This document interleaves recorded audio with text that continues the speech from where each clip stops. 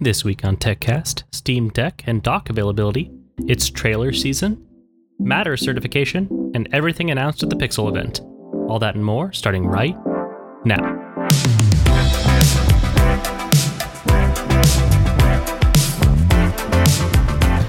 Hello and welcome to TechCast, a weekly podcast diving into tech headlines and potentially big stories that could change the industry as we know it. I'm Ben. And I'm Jake. Jake, how are you doing this evening? I am splendid. I'm back in town, drove home today, relaxed a little bit, played some Fortnite with our friend Ray. Nice. Drinking an Alani Seltzer Pina Colada, Ooh. Living the dream, getting ready to talk about some Google stuff with my good friend. How are you? Oh, yes. I'm doing well. You mentioned what you're drinking. I had to share, and I'm going to put this on camera for you here. I picked up a Coca-Cola Dreamland or Dream World limited edition. I have not tried it yet. Oh, I saved it get for a this live episode. Reaction? Yes, we're going to get a live reaction here. So now, have you heard anything about it ahead of time? Only that it's supposed to taste like dreams. Okay. Yes. So you don't have any opinions going into it? I have no opinions on it whatsoever, other than our good friend Kyle saying that it tastes like trash. Okay. That was the only one that's the only review I had heard of. So yes. So here's some sweet ASMR as I open the bottle. Maybe. Ooh. Yeah. Get the little. Oh yes. Okay. All right. Here we go.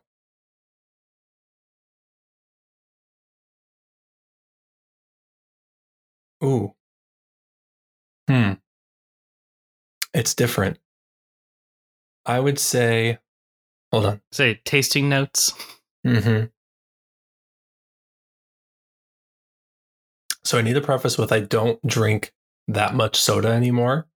So it is very, very sugary. I feel like I'm drinking straight cold syrup. Flavor-wise though, I get a little bit of I get a lot of cherry in there. Really? Yeah. I mean, I suppose that makes sense. They've got it just lying around. Yeah, a little bit of vanilla too. My taste buds are so confused. I'm getting some cream soda now also. You know what I bet they're secretly doing? I bet it's supposed to be like sugar plums. Okay. Like from the Night Before Christmas, dreaming of sugar plum plums. fairies. Okay. Yeah, the dreaming with visions of sugar plums dancing in their heads. Yeah. It's the taste of dreams, and it's the only sweet fruit. I was gonna say they actually just had a snafu in the factory, and all of their flavors got mixed together, and that's kind of what it tastes like, honestly. And it's not terrible. It's an oops all berries moment.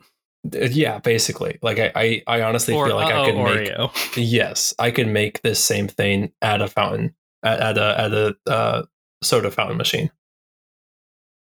Oh, maybe that's what it is. Maybe they're doing what did you call it growing up, where you mix all the drinks at a fountain? Well, what I called it, I no longer feel comfortable calling it. Okay, as do I. So I think we called it the same thing. Okay. Yes. So yes, that is Midwest, what I called it. Yes, Midwest we're for great. the win. Yes. But I'm glad that you don't hate it. Yeah, it's not terrible. I will finish it for sure. It's definitely it's the caffeine I needed for this evening, so that's good. Before we recorded, I don't know if you heard me drop a can, but that can was the Flamin' Hot Mountain Dew of its original run before they re-released it. Mm-hmm. I haven't tried it since they re-released it, if they changed it at all, but it was interesting. I don't know if you ever tried that one. I don't think I could do a spicy soda. It was super weird. It kind of had the same effect of kind of like a Mexican hot chocolate, where you get that kind of cayenne chili powder heat at the end. Yeah. But it's not an upfront, ooh, this is spicy. It's more of ooh, this is making my tongue and throat tingle with heat. Yeah. I don't think I'd like that in a cold beverage. I would like it in a hot beverage. It's weird. Cold. Yeah. Or ranch water has a seltzer that's just spicy.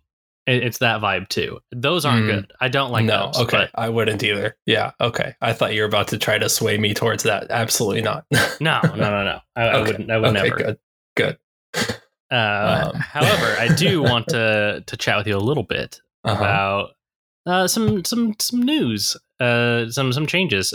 Okay. So first off, I wanted to. Well, I guess this is your week. You started off. You tell us something first. Well, what I was actually going to share, pretty short and sweet. Nintendo had a Nintendo Direct today for their Super Mario's Brother trailer. It's not receiving some great reception to begin with, but boy, does Jack Black sound great as Bowser. He's perfect. That's fair. Yeah. I also saw. I haven't watched it yet. I saw there was a Black Panther trailer last day or two. 2 days ago. Also very good. A lot of hype for that. I'm very excited. I think that I know there's a lot of concerns without Chadwick Boseman, and I think that they're going to do a good job of honoring him and also being able to continue the narrative. So, yep. I mean, I haven't watched the trailer yet, but I didn't have too much concern. I did read that Namor is going to be in it, which that's cool. That's been rumored for a long time. I after I guess the Infinity Saga, I've taken a step back of like being super hyper prescient about it, about the Marvel like cinematic universe. I'll still consume the content, but it's just not that it's faded off. I guess the enthusiasm of wanting to consume every little bit of content has faded for me with it. And honestly, that's made it more fun. Yeah, I mean, there's this, and in your defense too, there's just so much to keep up with now too. I mean, I know we were talking about today. Yeah, I caught up on She-Hulk today. Okay. Yes. And what do you think? Yes, it was good. I enjoyed it. Yeah. I'm excited to see what the season finale ends up being. Yeah. So, you and I had this conversation. I don't know if we had it on the podcast or not, but you had described it as like kind of being the MCU's Deadpool. And I describe it more as the MCU's Fleabag. Have you watched Fleabag? I have not watched Fleabag, no. And that needs to like... I want to correct, I called it Disney's Deadpool versus Fox's Deadpool. Yeah. Because Disney, the MCU is getting Deadpool. Yeah, with exactly. Wolverine back. That was another... yes, that was another big announcement this last week. I really enjoyed their like small clip afterwards of them trying to explain why like the differences between that Logan and this one. Yeah. But you should put Fleabag high on your list of like shows to watch. It is incredible. It's an Amazon Prime show. It's so good. It's impossible to describe, but I can't help but think for some reason, and I don't know why, when you say Fleabag, for some reason I keep thinking of The Tick. And I know that's not the same thing at all. It is not the same thing. No, this is okay. This is a very like standard British like sitcom. Okay. But with a very like break the fourth wall. The main character addresses the audience. It's quite good. Okay. You will see the comparison more, I think, with She-Hulk to Fleabag than Deadpool to Fleabag. Even though Deadpool does address the audience, like the format is very similar. Okay. I think the Super Mario Brothers trailer though has kind of overshadowed the Pokemon news. They released a 14-minute video today of like stuff on the new Pokemon games, and most importantly, my favorite Pokemon. It's up there of being my favorite Pokemon ever.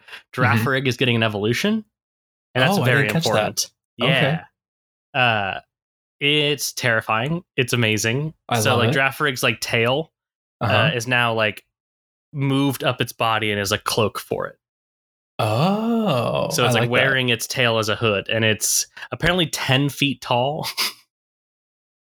10 and a half feet tall. Yeah. Yeah. Okay. Which I'm very excited what that's going to mean like in a game like Scarlet and Violet where they're just walking around. I can't wait to see this that's taller giant than Charizard. Well, yeah, Charizard's not very tall. Charizard's like 5'6". Well, and that's what's so funny though, because like watching Pokemon as a kid, you just picture Charizard to be this giant creature. Yeah. And then you find out looking at the Pokédex, hey, hold up, I'm as tall as Charizard. So I actually, we are mostly a technology podcast. We do talk about games and stuff. What is your thoughts? Have you paid attention of any of the stuff that's coming out of the Pokemon games? You know, so kind of like what you mentioned with how you've kind of been handling MCU lately, that's been me for Pokemon. There's just been so much over these last couple of years that I just can't really keep up with it. I really enjoyed, well, I can't even think of the last version that came out. Sword and Shield was the last like mainline. Yes. game. So I got Shield myself, and I absolutely, no, I got Sword. And I absolutely loved it. In fact, I actually just got back into it like 6 months ago and completed it finally.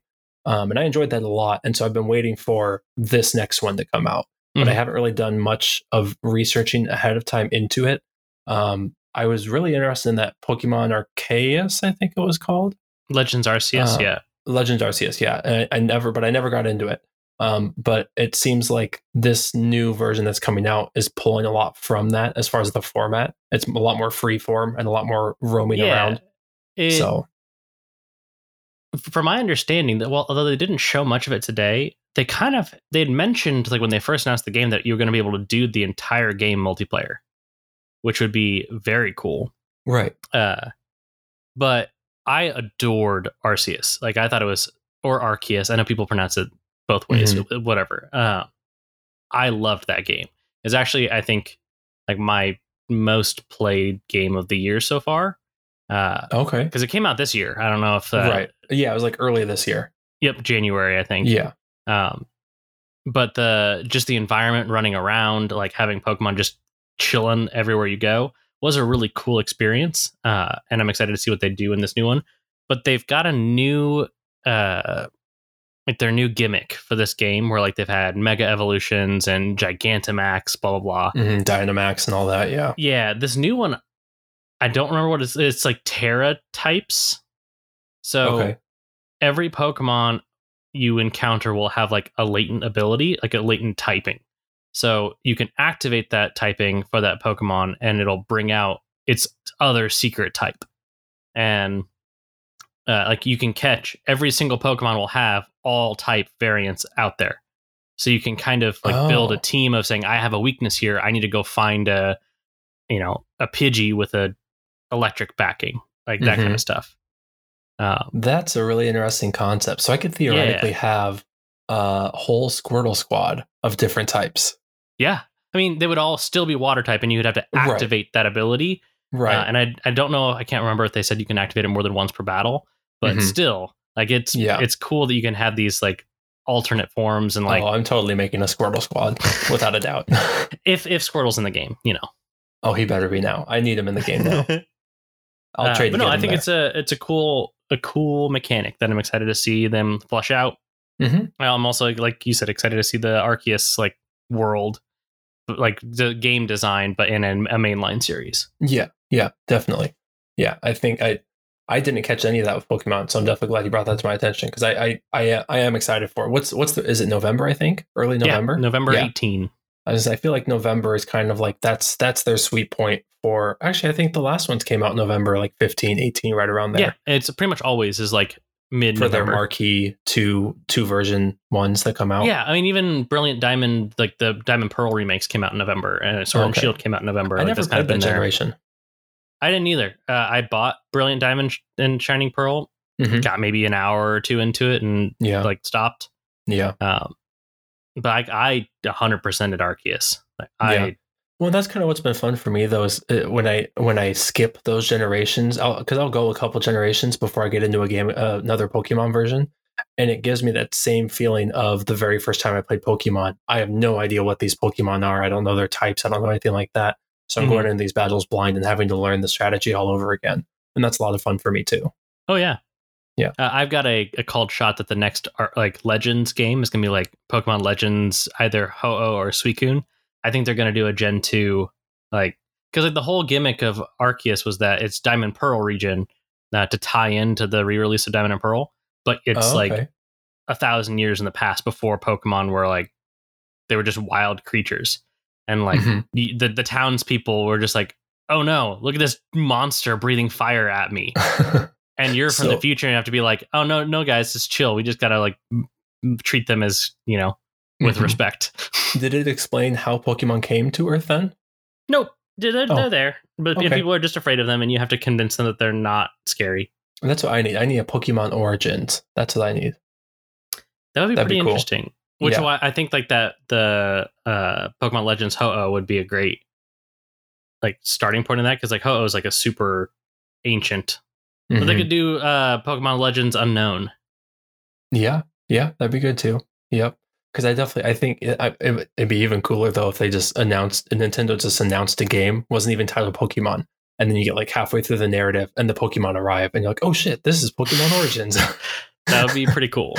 If it's like the whole first half of the narrative is a prologue to the actual story, Right? Do it like and a then Final Fantasy style. Yes, there you go. Exactly. You got to play 30 hours before the game gets good. Yes. So I guess moving on, still within the game world. Yes. So this is exciting for people who weren't lucky, like myself, that got their Steam Deck orders in early. The Steam Deck now, if you go to try to purchase it, it no longer says reserve; it says buy.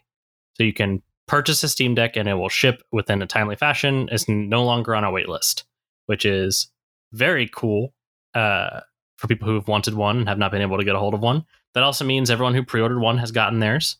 Yeah, it's amazing. I saw the wait time right now is sitting at about 1 to 2 weeks is kind of what they're estimating for it to ship out if you hit the buy button, which is really impressive. And I saw they also widened the availability itself too. So it's going to be available in more countries by the end of the year too. But it sounds like they might do kind of a reservation thing for those countries, at least to start out. And they did kind of mildly threaten that if it, not really threaten, but warn, I guess, that if it starts to get backed up enough again, then they'll go back to the reservation format. Right. But it is cool that they've had enough interest that they've been able to get all the pre-orders fulfilled for everybody within a timely fashion, in my opinion, that to get all that out within a year, because they were worried initially that it was going to take 2+ years to get everybody's pre-orders.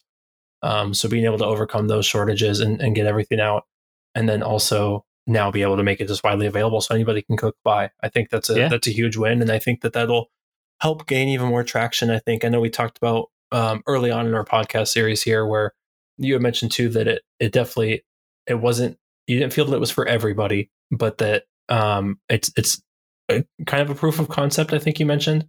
I mean, especially at the time, even more so than now. Like it was very. I mean, they were rolling out updates every other day, which they still are. I still will turn on my Steam Deck and like there'll be an update that came out that day or the day before. They're constantly pushing out stuff to try to make it better. And the more and more and more I use it, the more I'm kind of retracting that statement to say that it's like for a specific person. I think anybody that enjoys games should get one. I was going to say, hardware-wise, do you think it's in a position hardware-wise that they really can just make it ready for everybody software-wise? Or do you think it needs a new hardware iteration for it to be mainstream? Oh, no, I think it is. I mean, obviously, if they were to do a new hardware version, it would just be probably, making it more powerful, maybe putting in a bigger battery or making it more efficient. But as far as functionality goes, it can play basically anything. Now, you're going to be sacrificing some stuff quality-wise compared to a PC, but if you're comparing it to a Switch, this thing performs circles around the Switch. Okay. Like, games that would make a Switch, like, bend it at the knee and cry, this thing handles just fine. Well, I know. So you mentioned the Switch, too, and I might be stealing your thunder with why you wanted to announce this, but they announced the dock next to it as well now, too. Yes. Yep. The Steam Dock is available to purchase. So with the Steam Dock, is that more just to give the system itself more power while using it, or is that to actually plug it into a TV and use keyboard and mouse? Or it is to be able to plug it into an external display, and that's basically it. And like obviously pass through power, like charging. It does not give it any more juice. Okay. It doesn't give it any more like horsepower. It is still the Steam Deck. It's a convenient way to blow it up on your TV. They've worked with like manufacturers to make it a pretty seamless like process. It has USB ports, so you can plug in controllers if you want to do wired. But you can currently do Bluetooth controllers. But I bought a $18 USB-C out like dongle, and it works fine. It does the exact same thing. It just doesn't dock it. Yeah, it has HDMI pass through. It has USB-C power delivery, like this little dongle I bought, and it does exactly what this dock does for way cheaper. But Right. the dock has USB-A ports. Then it has a nice design, and it kind of stands it up, and it's meant to be a fixture on your entertainment setup. Yeah, like a Nintendo Switch. Yeah. Yeah, Yep, exactly. That makes sense. Okay. Yeah, I think that's certainly. I think that'll help open things up a little bit more too for people that want to do more casual gaming, but then be able to pick it up and go mobile on the go too, and maybe don't necessarily want to play it mobily around the house or anything like that. Mm-hmm. Yeah. Well, and I mean, like I said, this thing is capable of playing basically anything. I put like I have. I was gonna put the Mordor or Middle Earth: Shadow of War, the follow up to Shadow of Mordor. Yep, the sequel. It's 104 gigs, so like that does take up almost half of my Steam Deck storage. So I didn't install it, but it can play it, and I'm sure it plays it well. Elden Ring played fine. I played it on medium settings, but like I was able to play Elden Ring portable. How is storage handled again though? Is that a micro SD card or it's only onboard storage? Both. Okay. And do you have to move those games between to be able to play it or no? So when you put an SD card in there, as you install a game, it'll ask you where you want to put it. It just creates like a folder it'll play essentially directly off the SD card. You don't have to move games back and forth. Okay. Nope. Okay. And it doesn't really seem to have any performance differences to my to what I can tell, even though it's like the 256 gig is an NVMe like onboard storage, so it in theory should be way faster. I don't notice too much of a difference. Now that being said, my knowing that I'm putting it onto an SD, I generally put my lighter games on it. So like I've got my indies on my SD card, my heavier games on my onboard. Right. And it depends on the class of card you get, of course, too. Right. But even still, like even the fastest card isn't going to be able to compare it to an NVMe solid state. Yeah, obviously. Yep, definitely. Yeah, I just thought that was kind of a big monumental moment. I think people who like games should consider getting one. Anyone who has a Steam library already, like even if it's like, a dozen games, you all already have a dozen games for this thing. Yeah. When I did my review of it, that was a thing that I mentioned at the end was never have I bought a brand new console that I already had a library for, that I didn't have to go out and buy a whole bunch of games. And things like Humble Bundle that you don't get to do Humble Bundle for like Switch, right? But you can. Like I've got hundreds of games that I've gotten through Humble monthlies and stuff that I can just play anywhere I want now. Exactly. And I mean, even if you haven't in the past, I mean, you get get this Steam Deck, and then I mean, Humble Bundle's dirt cheap, and you get 5-6 games out of it typically and it's like 8 to 10 cheap price. Yeah, 8 to 10. Yeah, for like $10 a month. Exactly. So it's a crazy good deal. Yeah. So yeah, I think if people like games, they should try to get one. I think you should try to get one. I've considered it. I know I would. I would love it too much. That's my worry. I've got too many other things that need done. I play more on it than I do basically everything else combined now. Like I'm sure I would too. Yeah. My PS5 and Series X have become basically just Fortnite machines that I can play because Fortnite is cross-platform. I can play it. I have one in my new home and one in my existing home, and I can. All my progress transfers through. My Xenomorph skin, it shows up on both places. Jeez. They just a quick Fortnite update. They did in the shop today was like all of their iconic songs that they have like dances and emotes to. So I did have to pick up Gangnam Style is one of the emotes you can do in game. Oh, of course. And there's very little that is as funny as watching like Darth Vader do Gangnam Style. Yeah, it's really good. Or a Xenomorph, that'd be fun too. The Xenomorph is great. The Dance Monkey one is what I generally do for the Xenomorph because I think that's very, very funny. But anyway, yes. Tell me, let's do. Now we're kind of on to updates from previous stories. Talk to me about Matter. Yeah, so Matter is officially certified. They've rolled out 1.0 certification for Matter. Now, what that means, though, we still have to wait for devices to actually be coming out that list that they are certified. But the certification is in place now, so devices can start, or manufacturers can start getting their devices certified before bringing them to market.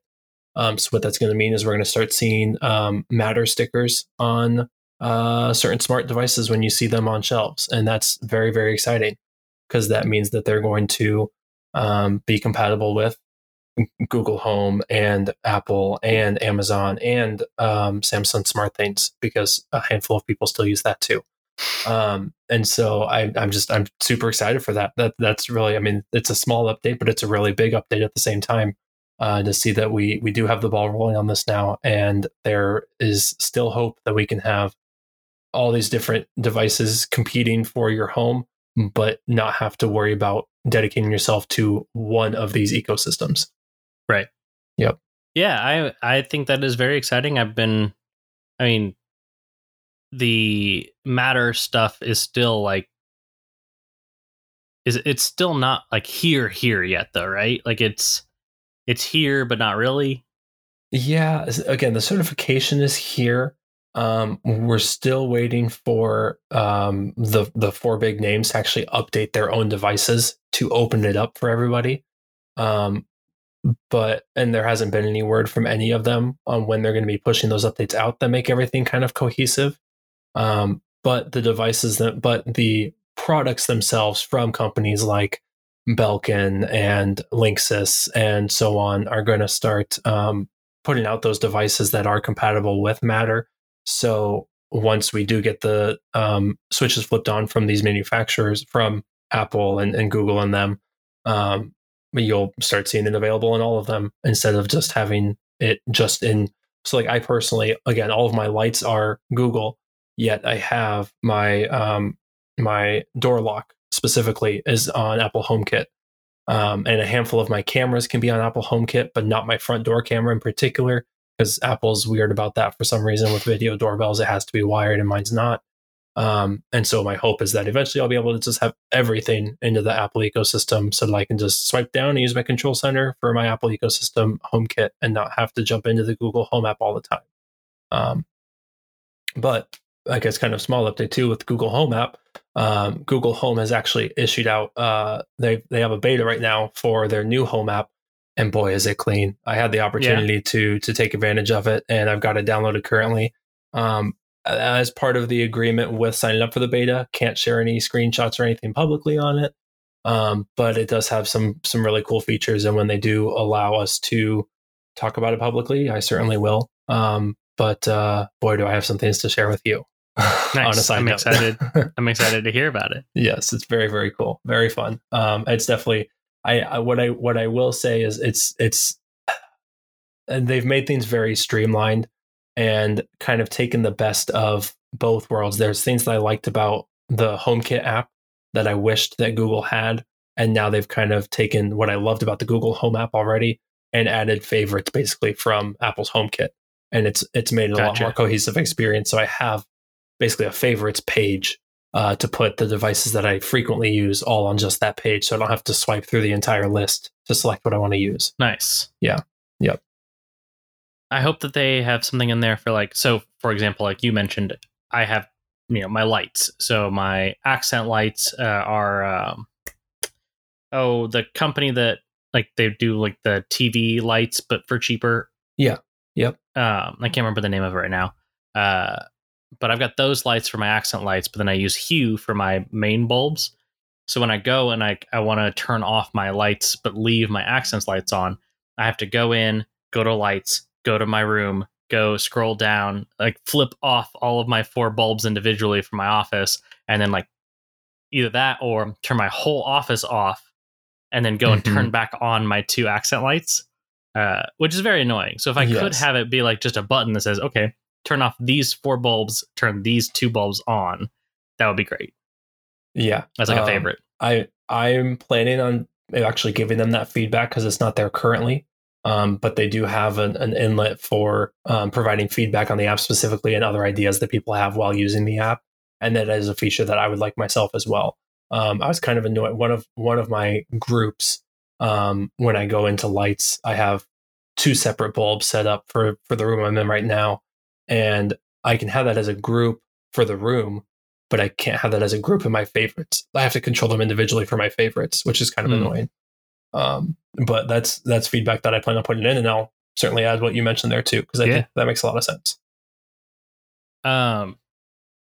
just to move on again on another update.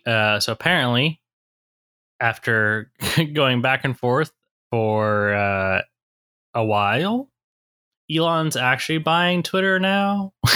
Yeah. Again. Yeah. For real. Yeah. Still for the $54.20 though. So while we probably should not give any kind of stock advice, it is currently selling at under $54.20. So that is some guaranteed profit when they do convert. Is it though? Is that how that works? Mm-hmm. Because he's valuing them at $54.20. Gotcha. I assumed that was just like a way for him to say, this is how much money I'm giving you. Not that the actual like share prices would move to that. I believe they actually moved to that. I don't know enough about stocks to be able to contribute to that conversation. I can't. I am about 75% sure. So the 25% of me is, certainly not enough for you to say, yes, I'm going to absolutely take Ben's advice on stocks. Please don't. But to throw out there, the hearing date is still planning on going on. It has just been pushed to October 28th. So who knows? He might not buy it again. So we'll see. We'll see. Boy, did it spike though when it was announced again that he would actually be buying Twitter. It went up like a good $8 a share. And I'm sure that Tesla dropped. Oh, I'm sure. I didn't look at Tesla. I was just curious about Twitter when I saw that announcement happened. I was like, oh yeah, yep, $8. I should have done it. So yeah, we'll see. But I think that's going to do it now for the quick stuff. We can move on to our big discussion, which is going to be the Google event that happened today. Yeah. And I guess that had been dished out the past couple days. Mm-hmm. But before we do that, as always, I want to mention that we are on Twitter. I'm at AnswerJ. Ben is at BenRealFun. We have our text-based Twitter account, YouTube channel, website, Patreon. Please give us a follow, all that good stuff. Consider being a patron. We got some ideas for things that'll be worth it for you. Plus, you'd be supporting us, which is something that we would like for people to do. Absolutely. To keep doing more fun stuff. Yes. And start doing even more fun stuff. Yes, way more fun stuff. Yes. Google event. Yes. So there was a Google event that they, like, shockingly to me, just started like releasing stuff. Mm-hmm. Like 2 days prior, they were just sending out emails with like it's PDF saying, "Here you go. Here's stuff that like, here's the new Nest Wi-Fi. Tune into the event on Thursday." Yeah. So tell me about the Nest Wi-Fi, because I kind of missed this. I saw rumors about a Nest Wi-Fi Pro, but I don't really know what they updated. I think is it 6E now that they put on that? Yep. Okay. So it's 6E. The other big thing is that each individual node they're all the same. So the previous Google Wi-Fi's, you had a main router and then points. Yes. So with the Pros, it is every single one you buy could be the router if you wanted it to be. Now, did they take away the Google Assistant speaker features though in it? That's what it seems. I looked at the product page. That's the impression that I got too, is that they took away the assistant feature. I couldn't find anything about it on their product listing because I went to go like potentially pre-order it, just mm-hmm. on an impulse. I didn't need it, so I didn't end up doing it. But this actually ties in well with the Matter conversation, because in addition to being 6E, they are Matter hubs, which is great. And they're using the 6E to be essentially a thread like channel. Okay. So your smart home stuff can use that 6 gigahertz like band and offload specifically just smart home stuff to that like 6 gigahertz that nothing's using right now. Okay. That's kind of smart. Which is real smart. So then it frees up the rest of it for your other things. And so their claim is that by offloading it to this separate channel, they're keeping it like super low impacting to the rest of your usage.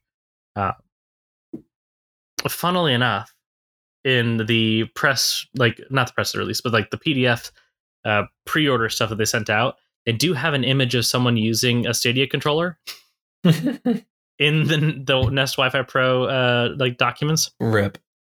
Which is funny because they released these documents after they killed Stadia. so I find that hilarious. It just kind of like amplifies the fact that nobody knew at all, even within the company. Yep. Like, I don't know if we talked about this last week when we talked about like the death of Stadia, but the like project managers were really like they had posted new UI for Stadia like hours before the announcement that they were killing Stadia. Like they're saying, "Hey, Stadia on web has a new design, has a new like homepage, has a new look and feel," and then they killed it. It's like literally nobody knew. Oh man, I didn't catch that. Yeah, it's wild. But yeah, so other than that, like they're all routers. They are using 6E.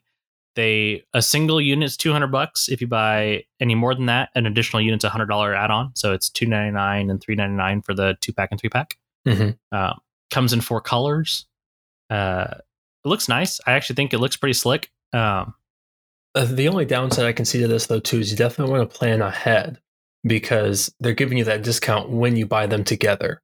Yep. So if you get 2 and then you're getting it for $399 or $299, and then you decide down the road, oh, you know what? I could really use another node in this area of the house, though. Then you're looking at paying $200 again for the next one. Yep. That's one thing I liked about the way it was set up with the current generation ones that I have, is because it's $200 for the regular one if you get just that one, or I guess it was $250. I think they discounted it. It was $250, I think, for the regular one with one single node, but each additional node was only $130. Rather than paying the whole $200 again for the main hub thing.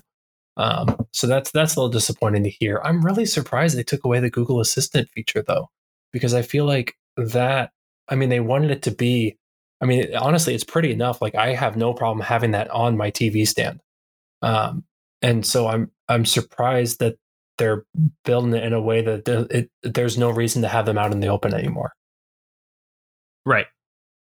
So that's surprising to me. I guess I don't know if maybe we should be looking for updates to the Nest Minis here soon. I mean, when's the last time they updated those? Gosh, that's been a while. It has been a hot minute. I imagine they will. Yeah, maybe more than that. Yeah, I don't. It feels like it's been a lifetime. Yeah, but yeah, I think it's gonna be a good product. The range is like 2,200 square feet for a single node, up to 6,600 for all 3.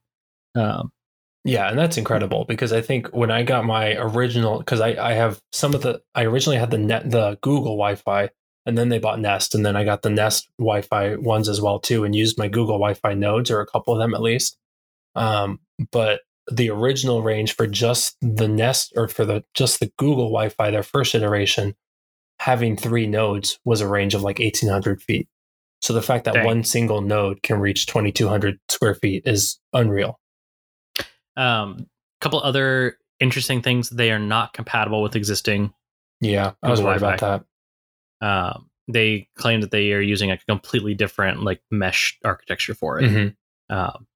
The positive thing is since each one is its own standalone router, they all have Ethernet ports on them. So you could have a node that is not the router behind your TV and hardwire your Xbox into the node to just get a little bit better latency with it than having it be over Wi-Fi. The original, even though Google the nodes Wi-Fis are still connecting over Wi-Fi there. The original Google Wi-Fis did that as well, but they took that feature away with the Google Assistant ones in the Nest Wi-Fi. Gotcha. Because that's one thing I missed when I went to the Nest Wi-Fi routers, or hubs, was having that hardwire that I could do with my console. With the back with my PS4, I was hardwiring that into the Google Wi-Fi, and that was nice.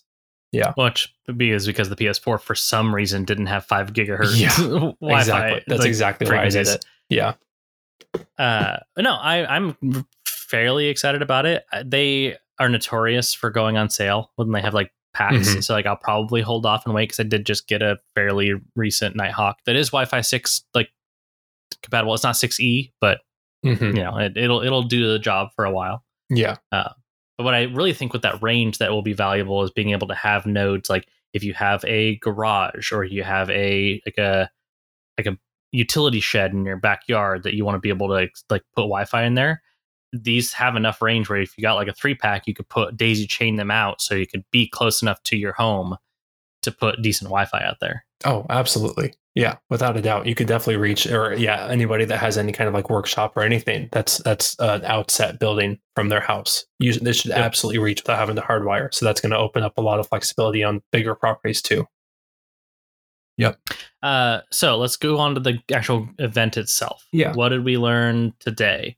I didn't watch it. I only like tried to catch up on news after the fact because I was working and driving. Okay. So we've got, so I didn't catch the live event. I watched a recap. That was kind of a summary of what they announced. So we can go over the phones if you want, or we can go over the watch, or we can go over the tablet, which they talked a little bit more about. Yes. Let's start with the phones. That seems like the obvious place to start. So they announced new phones. Okay. So watch. So the Pixel 7 and Pixel 7 Pro, honestly, I'm not mind blown by any means. They announced their G2 chips with them as well, the Google Tensor 2 chips. Mm-hmm. We'll have to wait and see what kind of differences they actually bring. They didn't really talk too much about how much more they can do with it.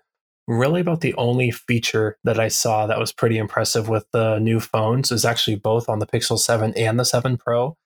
Is they kept talking about mosaic pattern with their machine learning for zoom, how much more powerful zoom is now. They talked about super res zoom. So going 2 times now, they can actually use I think it's a 50 megapixel camera they use. They can now use that 50 megapixel camera, zoom in 2 times, and actually use machine learning to make a full 12.5 megapixel image for you at that 2 times. And then they went in even deeper and said, we can actually do this at 10 times. And it was the exact same thing. They zoomed in 10 times on the same photo, and using machine learning, they were able to rework that mosaic pattern and be able to give you a 12.5 megapixel photo that was just as crisp at 12.5 megapixels at 10 times zoom. So pretty exciting stuff. I mean, it's effectively what Apple's doing with their new 48 megapixel, where they're like, okay, we're bidding them all to 12. So we're going to use that double, like the higher pixel count to be able to do a more true, like 2 times. Yeah. Like optical 2 times. Yep, exactly. I also saw the other thing that was unique to like Tensor 2 in particular was the new low visibility stuff for people who can't see, who are like to be able to do the audio cues using Tensor. Did you see that? I didn't catch that.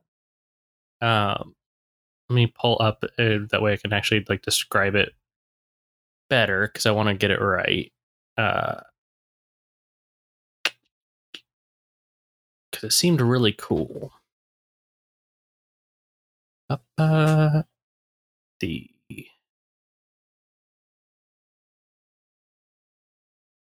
I'm looking this up, talk to me about the differences between the 7 and 7 Pro. Honestly, it's just the bigger screen size, and they still have 3 lenses on the 7 Pro and 2 lenses on the 7. They priced the 7 even lower. I don't know if you caught that too. So the 7 now, instead of $699, is starting at $599. It was $599 for the 6. I thought it was $699. Nope. Because $599 was a real big deal that they. Okay, because when they announced it, they had claimed that they were releasing it at a lower price to make it even more cost effective, or more budget friendly, or something like that. Pixel 6 launch price $599. Okay, interesting. Yeah, $599 and $899 were the 6 and 6 Pro, which is the same as 7 and 7 Pro. Okay, well, still $599 and $899. Yeah, which is great. Yeah, I think that's still really good prices for flagship phones. I think that I hope that they're gaining traction with the Pixel 6 and the Pixel 7 at that price point, because that's an excellent price point for how much phone you're getting, especially that it has the Tensor chips in them. I know you like your Pixel 6 a lot, and I loved my Pixel 6 Pro a lot, and I can only imagine how good the 7s will be as well with the Tensor 2 chips in them for that price especially. Yeah. I'm hoping that they do have a better fingerprint reader. I'm definitely hoping on that. The other big difference with the 7 Pro, now that you mentioned the fingerprint reader, they actually they're bringing back Face Unlock on the 7 Pro in particular, because the front-facing camera is slightly different. They had stated that they're able to use the power of the Tensor 2 chip combined with the more advanced front-facing camera on the 7 Pro to be able to enable a more secure Face Unlock again in Android. I did see that, which is cool. Also, the 7 Pro has more RAM. Okay. 12 gigs instead of 8 on the regular 7. Okay.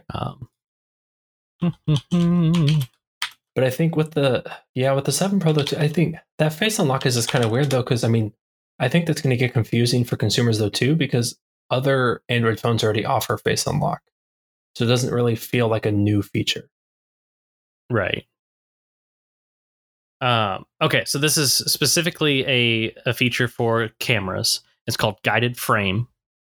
So it's using the camera along with Tensor to be able to detect when you are holding your phone for a selfie. If you cannot see, it'll use audio and like haptic feedback to tell you when your face is in frame. So you can take a selfie that is more, that is something you wouldn't be able to do without a feature like that. Right. Okay. Which is really cool. Yeah, that is cool. It's cool to see them bringing more accessibility features to phones that people just don't really think about otherwise. Yep. They also announced that the 7 and 7 Pro would be getting their VPN service included, which is normally a part of like their Google One, the 2 terabyte plan, which is cool. Yeah. I'm interested to see how their like the new like blurry face like feature like it actually works. Magic Eraser was cool and it like for the most part worked okay. So to see them saying, because like, you could go back into any old picture you had in Google Photos and use Magic Eraser on it. Right. So like the fact that they can do that too with this like the photo unblur. Yeah. So the photo unblur, I'm disappointed though that they're only doing that for the Pixel 7s. Because again, they had said too, you just have to go into the Google Photos app and you can just like with the Magic Eraser, do it with any photo that's in your Google Photos. So if it's being done in Google Photos, why wouldn't you just let your other Pixel phones do it too? That's a good question. Yeah. My guess is, do you think it is on board that it's actually doing it? That it downloads the photos, unblurs it, maybe. And then re-uploads it, maybe. That could be. Yeah. Another thing they announced was, what did they call it? It's Apple's cinematic mode, basically. But I can't remember what they called it. Something focus video or something like that. I didn't think the demo looked that impressive. But yeah, Google's video like demos never that great. Yeah, like I could clearly see like where the outline was of where they're blurring and where the person is. Like it didn't feel groundbreaking by any means. It was right. There's a person, there's some of their hair against their head, and there's some of their hair that's being blurry, like in the demo. Right. So that was pretty disappointing to see. But props to them for trying. Other notable thing, they did make the Pixel 7 smaller than the Pixel 6, which actually I'm super here for. I wanted the Pixel 6 to be a little smaller. So it's down to a 6.3 inch display from a 6.5. And they've trimmed the bezels down even more too. So it should be substantially smaller. Yeah, I didn't realize the Pixel 6 was that big. I thought it was 6.3 also. Nah, the Pixel 6 was like giant. Oh, okay. Yeah, I mean, kind of like you said, there's not a whole lot to talk about the phones. No. It'll be interesting to see how well like Tensor performs, like Tensor 2 performs long term. I plan on getting one, so we'll be able to test it and see how it goes. Let's move on to the watch. Yes. I think the watch is interesting. Yeah, I think that they're definitely, for obvious reasons, taking some cues from Apple and trying to integrate as much as possible. I like that they're going a Pixel approach with it though too, and having a lot of native apps on the watch. like the Google Home app and Google Maps and those types of things. And I like that they're integrating a lot of what they have gathered from Fitbit as well. I think it's all different things that need to be done. Sleep is, I don't know why sleep is getting so popular with these fitness watches. Because like you've mentioned, I don't like wearing a watch when I sleep. I think it's uncomfortable. Right. I don't know how many people wear a watch when they sleep, but I think it's uncomfortable personally. Yeah, the only thing I've been able to comfortably wear is the Whoop, just because it's so low profile and so narrow. Yeah. But yeah, I don't think that this would be something that I would be able to sleep with just as wide as it is. I personally love the decision that they only made it one size. Yeah. I think that kind of like physically they hit that sweet spot of the screen being big enough that it'll appease like big watch people, but have it be small enough that it'll be comfortable for those that don't want a big giant watch. Well, you know how they did that though, is they made the watch big enough that it feels big on your wrist, but the screen's small enough that for the people that like a smaller screen, because the bezel's so big on it, that you have this large watch. The bezels are pretty good size, yeah. I am nervous about the processor. I don't know if you caught that, but it's the same processor that was in the Galaxy Watch 3. Oh. So it's like 2 generations, like 2 years old. But they have 2 gigs of RAM in it. So like that might like kind of be compensating for the fact that it's an underpowered chipset. We'll see, because it is an Exynos processor on the inside. Okay. Yeah, I'm interested in seeing how it performs.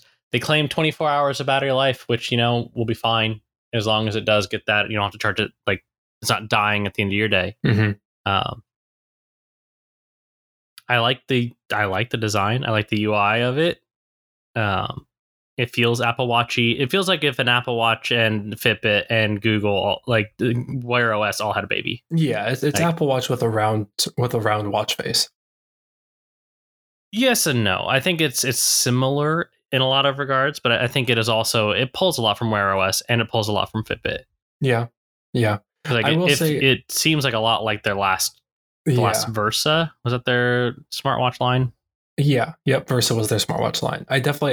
I will say, because I know I said previously on the podcast that I wasn't into the design, but the design is growing on me. I think after finally seeing like legitimate press photos from Google, it's definitely grown on me as far as just the fit and finish and the polish on it, and having just the seamless like pebble almost on your wrist with the crown on the side.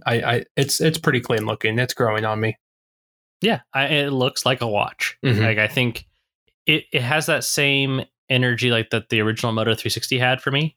It was like, oh, okay, this looks like a watch. But even the Moto 360 from 2014, 15 had less bezel. It just had the flat tire on the bottom. Yeah. But they're doing so much of that curving. I don't know how much I would want the bezel much smaller. Yeah, because it's an aggressive curve. It's going to start sloping off the edge. And I don't love that look on the Apple Watch when they have it pushed all the way to like that and it's starting to like distort as it goes around. It's not my favorite. That's a good point. And maybe that's what made them decide ultimately to go with that large of a bezel. I'm sure that's part of the deciding factor in that, is because, I mean, like you said, yeah, it's going to start kind of distorting a little bit if they go too far off to the sides with the way they design the watch itself. And as long as the OLED screen is close enough to the front glass, like if it's a laminated display, that's going to make a big difference too in how bad it's going to catch on sunlight and how well it's going to show on an OLED screen as well. Right. Yeah, there's not much more to talk about the watch until we actually can get our hands on it and use it. Yep. I want to talk about the tablet. Yes, I do too. I actually kind of dig it. Oh, I dig it so much. I'm so annoyed because this is something that Apple fans have wanted for ever since the first HomePod came out. This is all Apple fans have wanted, is a speaker that you can just mount your tablet onto. Yep. Like it is an excellent selling point to have multiple tablets in your home.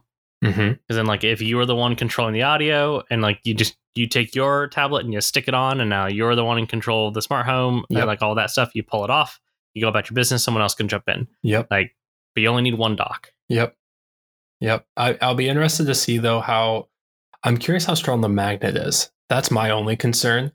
Because it didn't look like there was actually much surface area that the tablet itself is sticking to. So if you're tapping towards the top of the screen, if the magnet's strong enough that it doesn't feel like the tablet's wobbling at all, that's against fair. the magnet there, because it was definitely there's not much surface area of what the tablet's sticking to on the speaker itself. So that was my only concern, because she, when they were announcing it, they did talk about just how much thought went into the easy release of the tablet from the speaker. And easy release is great, but I don't want it to be so easy that it falls off when I'm tapping on the screen. Right. Yeah. I wonder if it'll be like, was it? There was one company that the magnets would be like, they were stronger directionally based on how you pulled it off. Like if you tried to pull it off a certain way, it wouldn't release as easy if you tried to pull it off another way. It was weird. Clever though.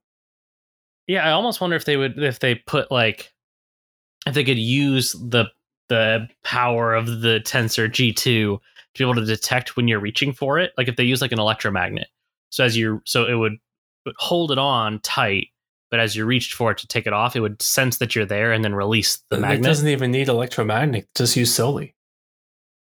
That's true. They just use the Soli radar chip and detect when your hand's reaching for it.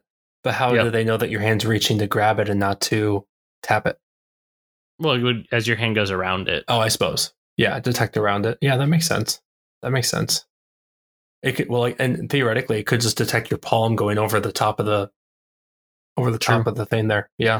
Well, hey, maybe they're finally bringing Edge Sense to the sides of the tablet, so when you grab it, it'll recognize the pressure. That'd be pretty funny, actually.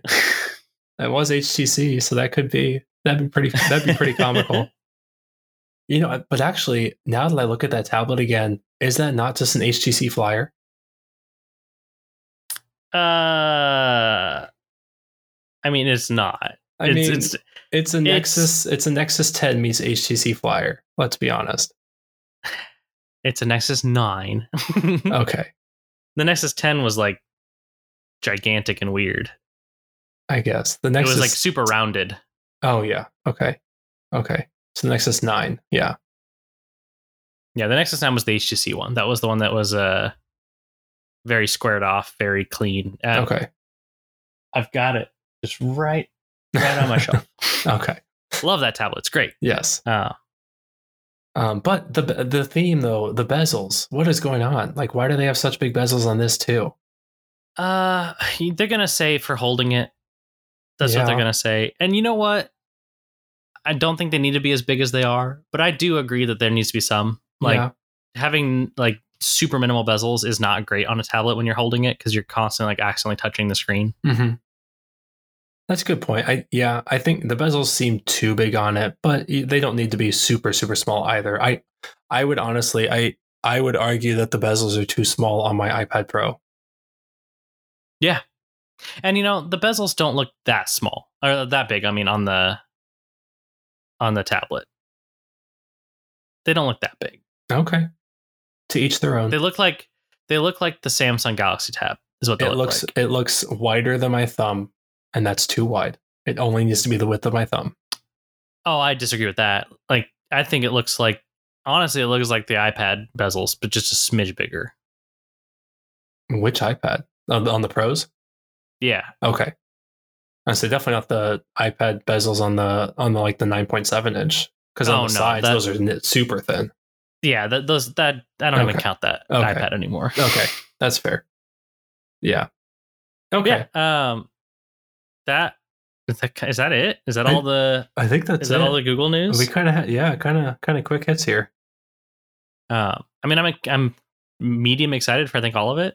Yeah, that's kind of where I'm at on it. Like, I'll be more excited when it starts coming out and we see it in the wild and we have a chance to kind of mess around with them. But yeah, that tablet in particular, though, like I showed my wife that too, and she's like, "That's sick." Like I like that. And I hope Apple does something like that too. They even did pogo pins. They've got pogo pins on the back. And like Apple literally has their smart connector on the bottom of their tablets already. Just change the orientation sideways and you can do the same thing, Apple. Like get with the program. Ridiculous. What are you recommending us this week? I am going to actually take it over to you first because I need to grab my iPad to verify what the title of the game is that I've been playing. So I need to grab my iPad. Well, then I will tell you all about Vampire Survivors. It is a game that released in early access in December of last year. It is about to hit 1.0 in like a week's time. So it'll officially be leaving early access. It's like $4. Okay. It is a single stick shooter is the best way to describe it. So it's a roguelike, as most of my games I've been playing recently are. Mm-hmm. You are controlling a cast of vampires that you unlock through the different levels, like beating the levels. And you literally just move your character. That's why it's a single stick. So you're using your left thumbstick to move your character around, and your character auto fires its weapons. And then as you kill enemies, you collect experience. As you get experience, you get random, like usually 3 to 4 new weapons or modifiers that you can pick up every single level. And those weapons do different things. They have different kinds of attacks. Some of them are area of effect. Some of them are like targeting specific enemies. Every weapon can be upgraded. So as you go through, you have to like find the modifier that will upgrade the weapon. It's not, they don't tell it to you. You just have to figure it out. And it is the most addicting game I think I've ever played.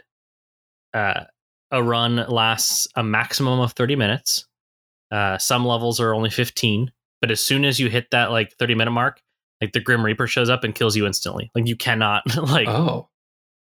You can theoretically, if you have the right set of upgrades unlocked, you can freeze him or freeze time to be able to get a few more seconds out of it. Literally, one of the achievements is last 31 minutes in every level. Because at 30, he's there and he's there to end it. But yeah, it's got tons of lore. It's just like, it's really, really cool. And you lose hours of your time. Like you'll start playing it and you'll be like, oh shit, 20 minutes have gone by. I just lost. But I think I know where I went wrong. Let me grab a different character. And then every character has different like abilities and they all start with a different weapon. So like, oh, okay. So in this level, this one is mostly horizontal. So I'm not going to start with the person that does vertical flying attacks. That doesn't make sense. Like you start planning out your attack. Even though the random drops, you have some level of control to it. And it's so good. Like it is perfect for Steam Deck. I think it would be incredible on mobile. It's like you're just moving your character around. So being able to like move your thumb around on a little virtual joystick, it'd be perfect for that kind of game. Definitely. I can't stop playing it. And as soon as I was playing it before this call, and as soon as we get done, I'll probably go back to playing it. Even though I beat the final boss, there's still more to unlock. There's still more achievements to get. And the game is just fun. Okay. It's extremely satisfying. Yeah. I actually have 2 recommendations. One for the tablet, because I think it plays better on the tablet, and the other for the phone, because I think it plays better on the phone. So the reason I had to grab my iPad was because, boy, is it a lengthy name. So Apple Arcade on my iPad, Kingdom Rush Vengeance Tower Defense Plus. Okay. Yep. I've heard of this game. Yes. So the plus to me implies that it was out long before Apple Arcade, and they remastered it for Apple Arcade. But exactly as it sounds, it is an epic strategy tower defense, and it is epic. It is so much fun. You're just playing tower defense with these little like demonic minions and such, and the strategy around any other tower defense. You're just trying to strategize which types of towers are going to be able to more effectively take out the monsters that are coming through the pathway. And it's been a fun time waster, and I've actually actively searched for a tower defense game on Apple Arcade because I was kind of hankering for one, and I came across this one because it was rated well, and I'm really enjoying it. I'm enjoying it a lot. Nice. The bigger recommendation I have though is Shovel Knight Dig. Okay, I have downloaded this. I have not spent any time with it. It is so fun, Jake. So fun. Okay. So it is exactly kind of what you talked about. The left is your joystick. And then, well, I guess it's technically D-pad, just left and right on the left-hand side. And then dig is your only action on the right-hand side, or jump up. And you are basically just digging deeper and deeper into the mine and taking out creatures as you go down and working on powering up. And it's just a lot of fun. It's a fun little adventure game. I will say, and I don't know if it's just because I don't play that many touchscreen games that are action oriented. I haven't looked yet. I want to see if it's on Apple TV though, and actually hooking up a controller to the Apple TV. Like that's how much I'm enjoying this game. Because it's fun little like 8-bit animation. But the colors are fun. Have you played the other Shovel Knights? I have not. Oh man, Ben, you're missing out. Am I? Like, well, I'm playing Shovel Knight Dig. The like original Shovel Knight is like two like old school platformers as Stardew Valley is to Harvest Moon. It is a fan project that just adores like the Metroidvania side-scrolling kind of platformer. It is so good. Okay, like, well, I'll have to check out other ones then. Are these also available on mobile, or do I have to get them on Steam? I mean, they are all on Switch. Oh, okay. I want to say the first Shovel Knight was a Wii U. Oh, well, I will probably be checking these out on Switch then, and that will be my recommendation next week, because I'm really enjoying Shovel Knight Dig. Yeah, Shovel Knight Treasure Trove, I want to say, had like the original Shovel Knight and then like their DLC expansions and stuff. Yeah, it's quite good. I have a Shovel Knight like amiibo. Oh, I thought the character looked familiar, so that makes sense. I've definitely, now that you say Shovel Knight amiibo, I've seen this character around with the long like Minotaur horns. Yep. Okay. Yeah, that makes sense. Yeah, I've been meaning to give some time to Shovel Knight. I guess that leads me into like another mini recommendation. I made the decision to re-download Fire Emblem Heroes after not playing it for years. And it's still Fire Emblem Heroes. It's still a gacha, like random polls of different Fire Emblem characters that have varying levels of like rarity and stats. And it's a very small like Fire Emblem grid. Okay. And it's good. It's just there's more of it. There's just so much more of it. So yeah, I downloaded that and Shovel Knight Dig at the same time. So I've been putting my time into Fire Emblem. But your recommendation, I will definitely jump in and play some Shovel Knight Dig. For sure. Please do. Let me know. I expect to hear your first impressions next week when we talk again. Okay, you mean like all the times I've recommended you and told you to play games that you said you were going to play that following weekend and then never did? Absolutely. Yes, exactly like that. I also want to give a quick shout out to the McDonald's adult Happy Meals. I've heard. That's so cute. I got my little weird like 4-eyed McDonald's fan. Okay. My partner pulled the scary grimace. Oh, I like it. Yeah, they're fun. They're way too expensive. Like it's like $3 more than like a normal. Well, just getting a Big Mac combo. No. Oh, more than like if you got like a Big Mac combo, it's like $10. I thought you were going to say $3 like more than a kid's meal. Happy Kids meal. Oh, it's $3 more than like a Big Mac medium meal. Well, you're paying $3 for the toy. Yeah, it was literally like $10.50 for one. Okay. Yeah, it was expensive. Oh. But I mean, I got this cool McDonald's toy out of it, so you know what? Worth it. I mean, I don't know. I could definitely see people starting to get into the collector mania for collecting the adult Happy Kid meals toys. Oh yeah. I mean, did you see their like summer camp stuff that they're doing with like the t-shirts? No, I didn't. I got mine in arm's reach. They did like the market, the McDonald's market, like this. Look at this Grimace playing basketball. Oh, nice. Yeah, it rules. Okay. Too much money is what that cost, but you know what? Worth it. But you'll never see it again, so that's why you got to get it now. Well, and you know what? I have eaten McDonald's twice in the last year, and both times were to get something stupid. I because it was only available one day for like access to the market, so you had to order a McDonald's meal through the app, go pick it up. If you did it on that day, you got a link to go purchase the clothes from the market. Oh, well, some friend, you didn't tell me about that. Well, I mean, I didn't think you would have cared about it. I probably wouldn't have on the day of, and now seeing the shirt, I wish I had.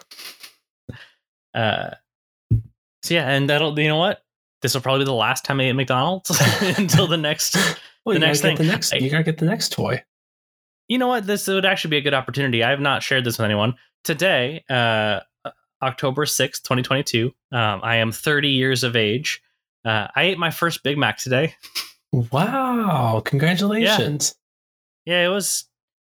I was expecting it to dislike it more than I did. So there's that. It wasn't bad. I ate the whole thing. Yeah. So the Big Mac sauce. The Big Mac. The Big Mac sauce is what does it for me. I mean, it's Thousand Island, and it's a good Thousand Island. But I mean, I don't. It's their ketchup and their mayo and pickles mixed. I don't necessarily like Big Mac myself, but that sauce is what makes it for me. They used to have. Do you remember the Mac snack wraps? Yes. Okay, so they used to have a Big Mac snack wrap. It was perfect because it wasn't. You didn't have all that yucky bread. Instead, you had it in a wrap, but it had the Big Mac sauce, and it was perfect. You had everything from a Big Mac wrapped in a tortilla. It was perfect. I don't know if this is true or not, but I've read on the internet somewhere that if you order through the app, you can like request Big Mac sauce on other sandwiches. Yes, I've heard that as well. So there you go. You can just get a quarter pounder with cheese with Big Mac sauce. It's not a terrible idea. I kind of want to try the Big Mac sauce on a chicken sandwich. Oh, Big Mac sauce on a fillet of fish. There you go. That's the winner. No, that's not the move at all. That's disgusting. Because everybody wants a piece of fish with cheese on it. From McDonald's. Right. Yes, I definitely trust that. And with that, I think that's going to do it for us this week. Probably. I want to quickly say that we appreciate you listening. If you give us a like on your podcast player of choice, we would greatly appreciate it. Leave us a review on Apple Reviews. And we will be back again next week with headlines and all the big stories. I have been Jake. And I have been Ben. Toodles. See ya.